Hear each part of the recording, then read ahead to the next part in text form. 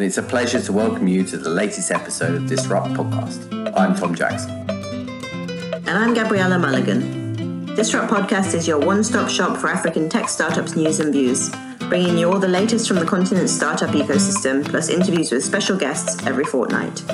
This week, we're chatting to a West African startup building one of the continent's first super apps, and hearing from South African AI company Dataprofit in the wake of its $6 million Series A round. But first, here's all the latest news from the last 2 weeks.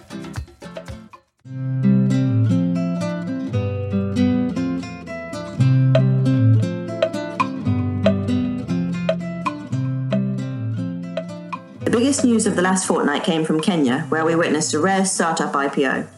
Music service Madundo listed its shares on the Nasdaq First North Growth Market in Denmark, following an oversubscribed pre-sale period that raised $6.4 million, all in a bid to solidify its leading position in the Pan-African music market. Meanwhile, leading Kenyan MNO Safaricom is back with a new and bigger startup fund.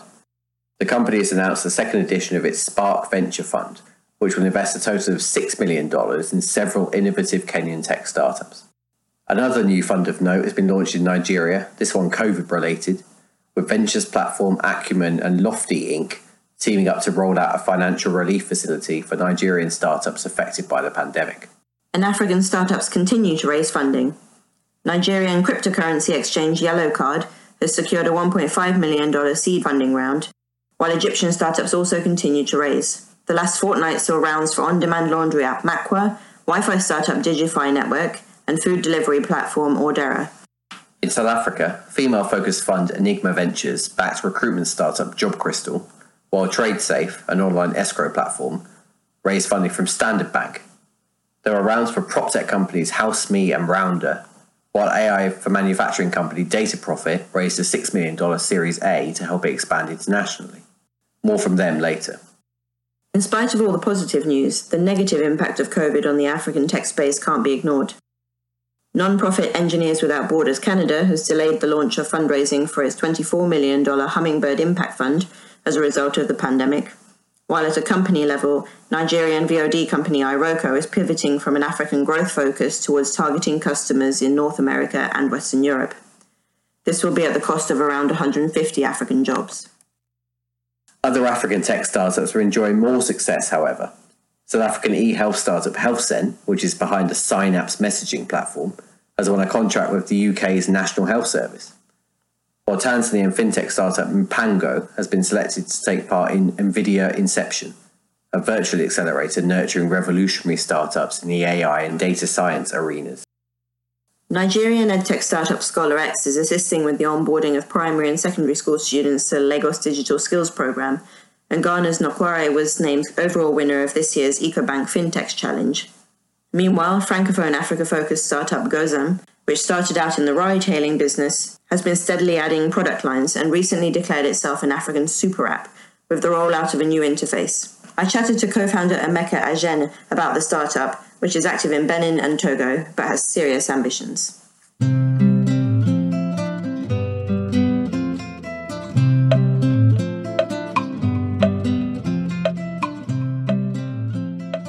You launched in 2018 on the back of raising nearly $1 million in funding, if I'm correct.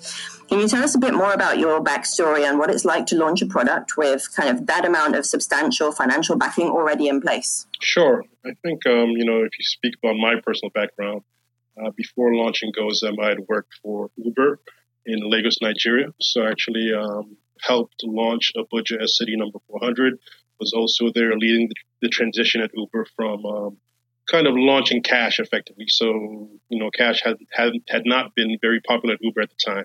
So Lagos was actually city number 9 for Uber. So worked through that. So had a good, strong understanding of how to do ride hailing, at least as far as cars in West Africa. So it's kind of a, relevant experience to do motorcycle ride hailing in Togo. And I should say also my business partner, Raphael, comes from a strong background in Southeast Asia. And he's also had some experience launching businesses on the continent here. So when you talk about that almost $1 million seed that we launched with, it tended to come from, high net worth individuals who are familiar with kind of the model we were trying to replicate, Gojek and Grab. And so given Raphael's background, my background just kind of made a lot of sense. And in terms of, what we're able to bring to the product, I think Raphael's expansion experience in Africa, my experience doing the actual, operational piece, growing, talking with drivers, growing that side of the business, managing operations as far as ride hailing, it just, it made a lot of sense, and we were able to leverage, past experiences. You started life as a transport hailing app, but now you define yourselves as a super app. What does that mean, or what do you see that encompassing? Yeah, no, so it's a very good question. We started as a motorcycle ride-hailing app, right? So for us, that's kind of our core asset. And, to your point about how you define a super app, I think, definitions up in the air. A lot of people have, different views on this.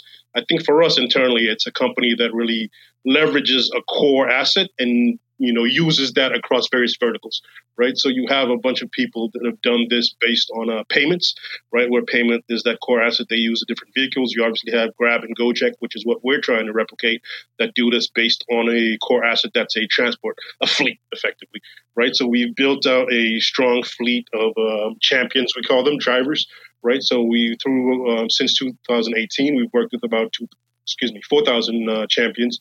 And that's our core asset, right? So right now, through the last few months, especially, accelerated through COVID, we've also been able to layer on, other delivery services. So if you just think what, the taxi guys do, motorcycle ride-hailing drivers do, they take something from point A to point B. That something is a person, that's what you call ride-hailing, but that could easily be a thing, right? So we've also added on groceries. Right. We've also integrated e-commerce into the app, so users can download the GoZem app, open it up, order groceries, and have a GoZem delivery guy deliver that to them.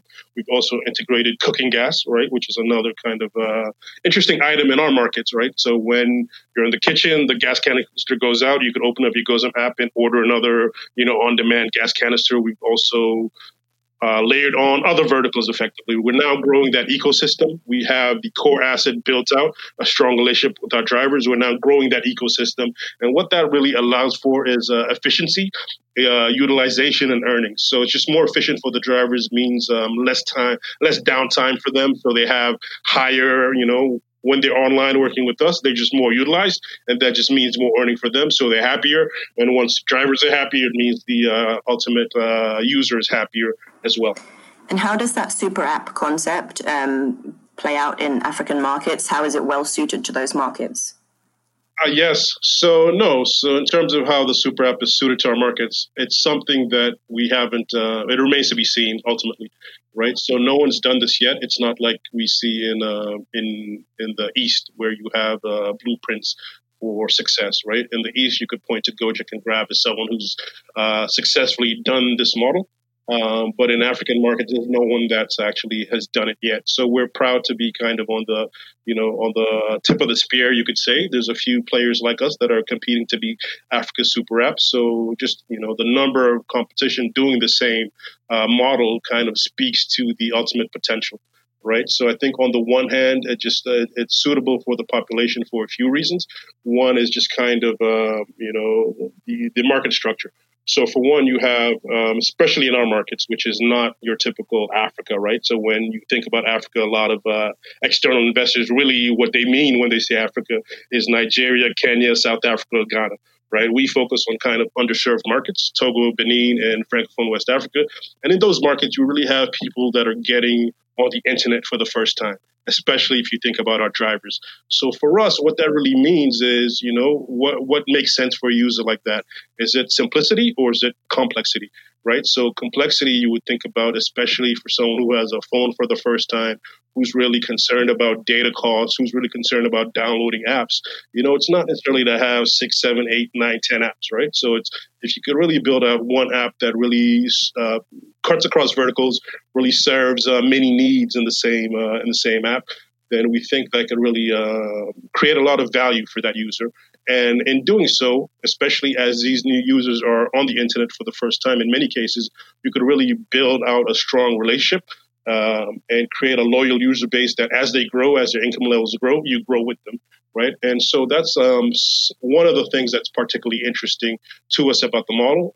In terms of our specific approach to the super app, which is, again, driven by motorcycle ride hailing, we think it just makes a lot of sense, right? There, and I can speak to other approaches, but for us, that motorcycle ride-hailing approach really leads to a lot of frequency. If you come to Nigeria, if you go to Cotonou, if you go to Lomé, you go to a lot of these markets, you will see a lot of motorcycles on the road. In Lomé, in Cotonou, you might see more motorcycle taxis than you do actually cars. So by coming into just plugging into what's already going on, we have a lot of, and it's a very affordable means of transport. We're just building a lot of frequency.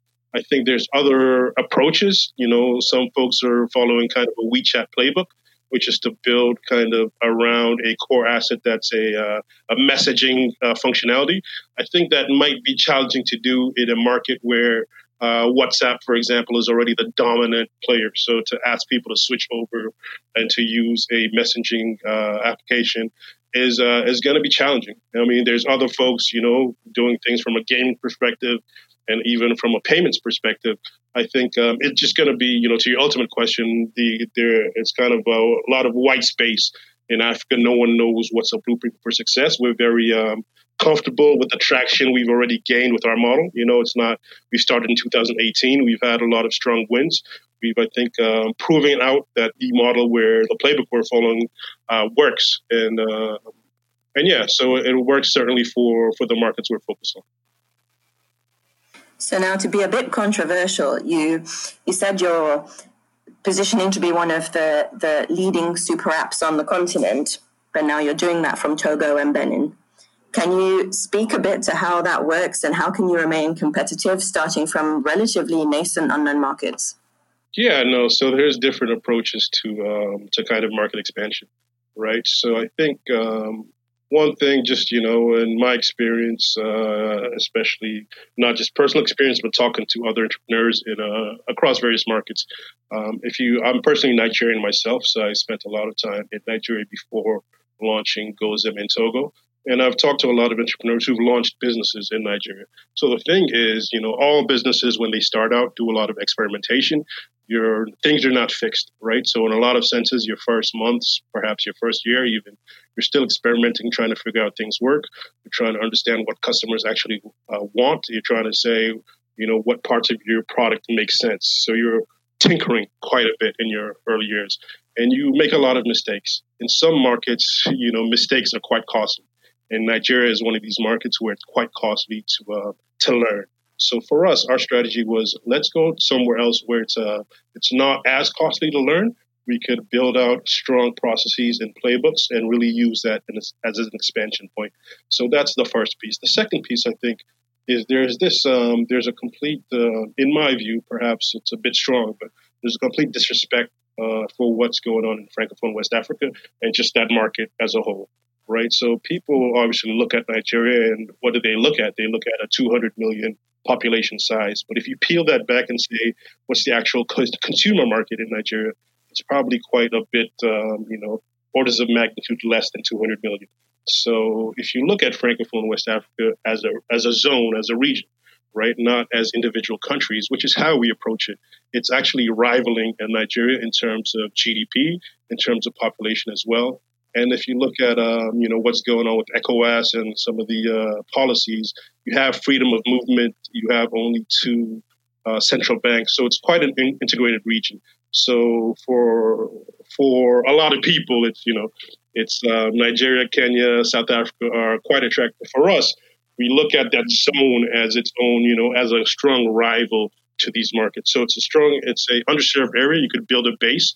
And from that base, you could eventually go out to other markets. I think, so that's how we look at it. The other part is just very simply, I think you look at who is served and who is underserved on the continent. I think certainly to some degree, Nigerians, Kenyans, Ghanaians, South Africans are certainly well served when it comes to digital solutions. So if we say, if our ultimate goal is not simply commercial, but we also want to make impact for our drivers. And I think, in this business, we work with the informal economy directly. So we certainly have an impact mindset. So you say, where can you make more of an impact? It's certainly in the parts of the continent that are less well served. What would you say is the reason for the disrespect, as you call it, against Francophone Africa? And how do you go about combating that and creating an integration across the continent?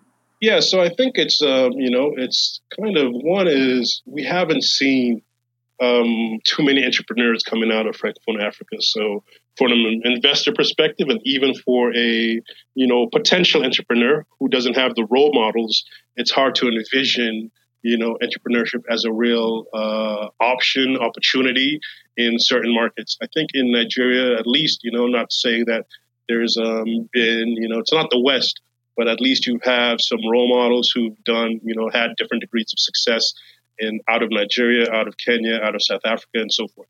Right? I think those examples, those role models are far and few between in Francophone West Africa. So I think this is where, what I say, disrespect might be a bit strong, but just a disregard is perhaps a better word. So folks don't even, it's not like they're actively disrespecting Francophone West Africa. They're just not considering it at all.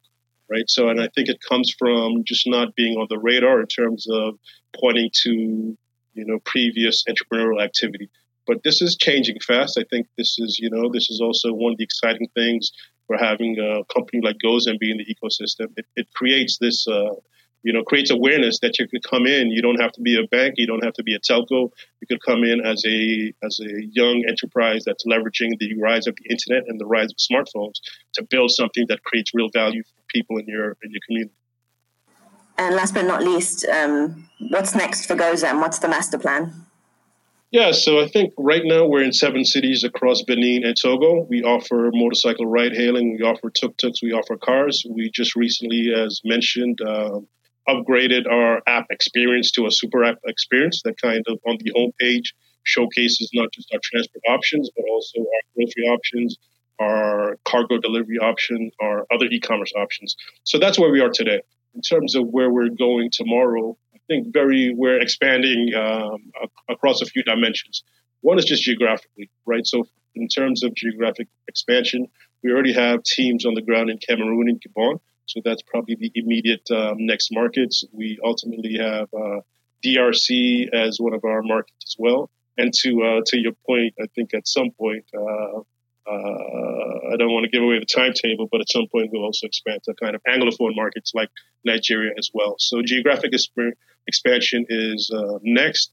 In terms of kind of product and the verticals we look at. So we want to continue to build out the ecosystem that's based around that core asset, which is our driver fleet. So we're integrating with a bunch of different verticals as well. And for example, one thing we don't do yet is food delivery. So that's something that's going to be exciting when we roll that out in our markets. But also beyond that, I think we also have been focused on serving user needs, right? So users saying, okay, because of COVID and kind of restrictions, a essential item delivery is very interesting to me. I could, because of various needs, I have various needs that GoZam can serve relative to the user. What we're starting to look at is also how do we also serve that core asset? How do we also serve those drivers, right? So this is probably the next big milestone for GoZam as well, as we think about offering different services that are focused on the drivers, whether that's payment, whether that's lending, and so forth. So we want to also build an ecosystem. We will very shortly start to build the ecosystem around drivers as well. So that's kind of what's the immediate next steps for GoZam, building out the expansion roadmap and also the product roadmap for users and also drivers champions as well. All right, thanks so much. That's all been so interesting. Thank you for taking the time. Thank you.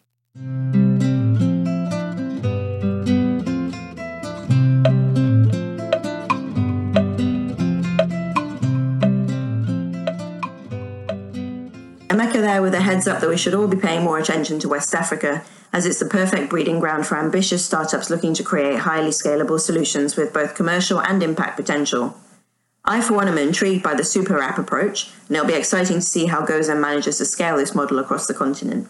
Speaking of startups with expansion plans, Tom caught up with Frans Cronje of South African startup Data Profit, which raised a big round in the last couple of weeks. I did. Data Profit uses AI to proactively prescribe changes to a manufacturing plant's control plans to continuously optimize production without the expert human analysis typically required. Sounds boring, but this has a major impact on the top and bottom lines for a number of major manufacturing clients, and the company is now preparing to go global. The startup Series A round will be used to help it set up commercial operations in other markets.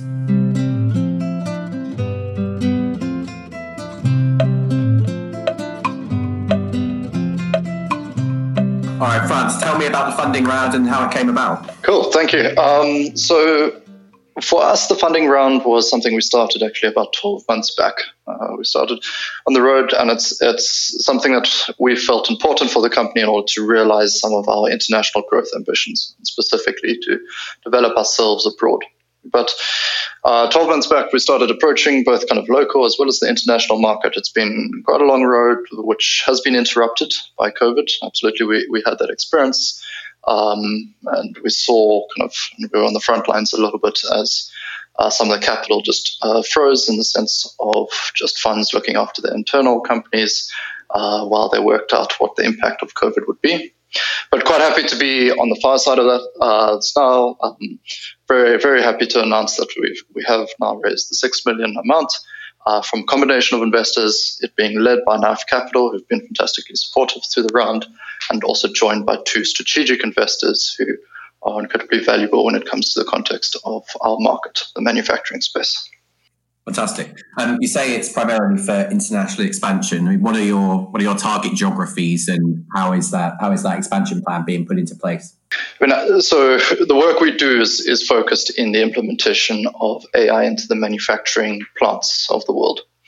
And as you can imagine, a lot of manufacturing and the major hubs of manufacturing is abroad. And so we're targeting the EU as well as the US as our first kind of new geographies of expansion. We already do have a couple customers in that space, but what is quite important when it comes to our work is kind of having this close relationship and this local commercial and technical support in those geographies. And so this expansion allows us to build out offices in the EU, the US, to support customers and partners in that space, as well as to strengthen some of the technical capability in South Africa, the core product development team.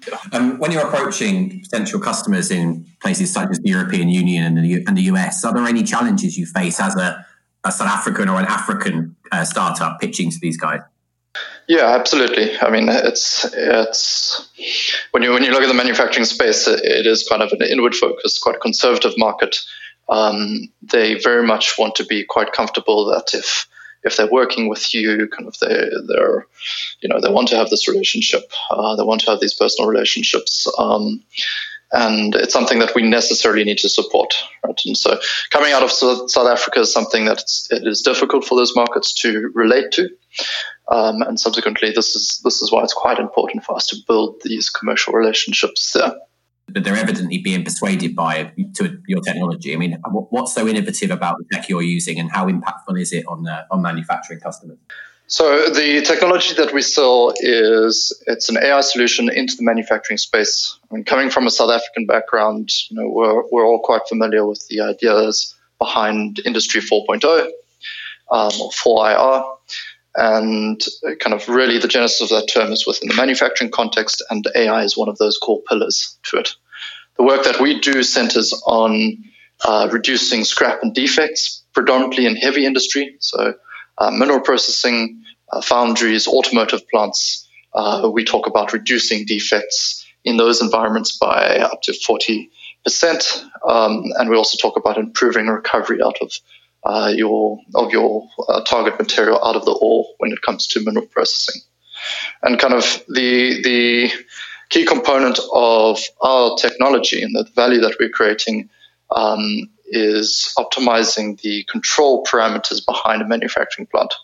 And to kind of correctly, but perhaps provide a simpler explanation behind that, we talk about improving the recipe that the manufacturing plant is following in order to improve its production. what kind of impact is that having on the bottom lines of these clients? So depending on the nature of the industry, it might be the top line in terms of improving ore recovery, or the target material recovery out of the ore, rather, or it's reducing defects. And it obviously depends on the size of the institute, but we've, at one of our customers, a grey iron foundry, and grey iron foundries typically run at about a 4 to 5% defect rate, right, which they'll be catching at the end of their line, but it's obviously lost time and energy and material. What we managed to do is over the long term, we've reduced that defect rate by 40%, and we've had periods where we've reduced the defect rate by 100%, so we've taken them down to 0% defects. And as a bottom line impact, that typically kind of year to year has about $1 to $3 million impact on their profit. So it's an improvement of their profit to that amount. And you're being used by some fairly high-level clients. Yes, so we've had some great engagements with some of the German automotive OEMs. We've done work at their various plants. We've had great impact upon some of their assembly lines, especially when it comes to robotic welds. They're kind of actually upon some of their lines, we've reduced what's termed a quality stop. It's when a vehicle is they find a defect upon it and they have to repair that before obviously finishing the vehicle. There we've reduced those by 50 to 70% with those. And that's work done upon, you can imagine, kind of a robotic arm with a robotic weld head, and just optimizing the recipes behind each of those on a continuous basis. We're able to reduce defects by 50 to 70%. And as you start to focus more and more on international markets, I mean, to what extent will Data Profit remain a South African or an African company? I mean, you're still employing local talent. It's something I'm quite proud of from a team perspective. It's a hypothesis kind of I believe in quite strongly. I think the team and the talent that we have here in South Africa is very competitive internationally. And I think we can continue to prove that. So the general strategy that we're approaching is to keep and maintain our main engineering hub in South Africa. And then as we grow internationally, really it's the commercial teams that we're deploying. And that's everything with regards to sales as well as the technical support in country. But to have the main kind of beating heart of product development, engineering rest within South Africa and have that for the foreseeable future. So your immediate plans include European Union, United States expansion. What's sort of the next step beyond that for Data Profit? I mean, where do you see yourself in 3-4 years' time? Are we looking at more emerging markets? Is there a Series B funding round somewhere in the pipeline? I mean, what's the longer term goal? The longer-term goal is, as we establish ourselves well within the US and the EU markets, there's obviously the Asian markets, which are very important when it comes to manufacturing. China representing a third of all manufacturing GDP in the world, right? And so it's entering into those environments, and that's something that's kind of key on our 3 to 5 year horizon. We're obviously kind of working towards a state where our current kind of plan and trajectory puts us in a place that we should be able to do that with this series. Pitch the pod. My name is Apollo Eric, the CEO of BitLeaper. BitLeaper is a peer-to-peer borderless remittance network. We are using Bitcoin and ETH as a conduit to move value across nation-state borders. Our value proposition is offering instant international settlement, and we are reducing the cost of sending money internationally by 70%. Since we launched the beta version of the application in April 2020, we have over 5,000 users transacting over $100,000 every day. We are asking for $5 million in exchange for 10% equity in the company. We want to use this money to hire more back-end engineers and developers to be able to scale and secure our technologies. Essentially, what we've done with M-Pesa is what we want to do with Chipper Cash, MasterCard, Visa, Skrill, and all those other mobile money gateways. We are asking you to join us in this journey of building cool, simple-to-use technology that brings the largely underground crypto economics to the mainstream. That's all for this episode of Disrupt Podcast. As ever, we hope you enjoyed it. And please remember to let all your friends and colleagues know that they can listen to the podcast on any of their favourite podcasting platforms. After 10 episodes, that's the end of season 1, and we will now be taking a month's break. But be sure to stay tuned for when we return at the start of October with the next episode. In the meantime, we'll be throwing ourselves into prepping Africa Tech Summit Connects, which takes place on October 20th to 22nd, the first edition of Africa Tech Summit taking place fully digitally. We promise to have a stellar speaker lineup for you, as well as startup pitches and opportunities galore. Head over to africatechsummit.com to get your tickets. Bye for now. Bye.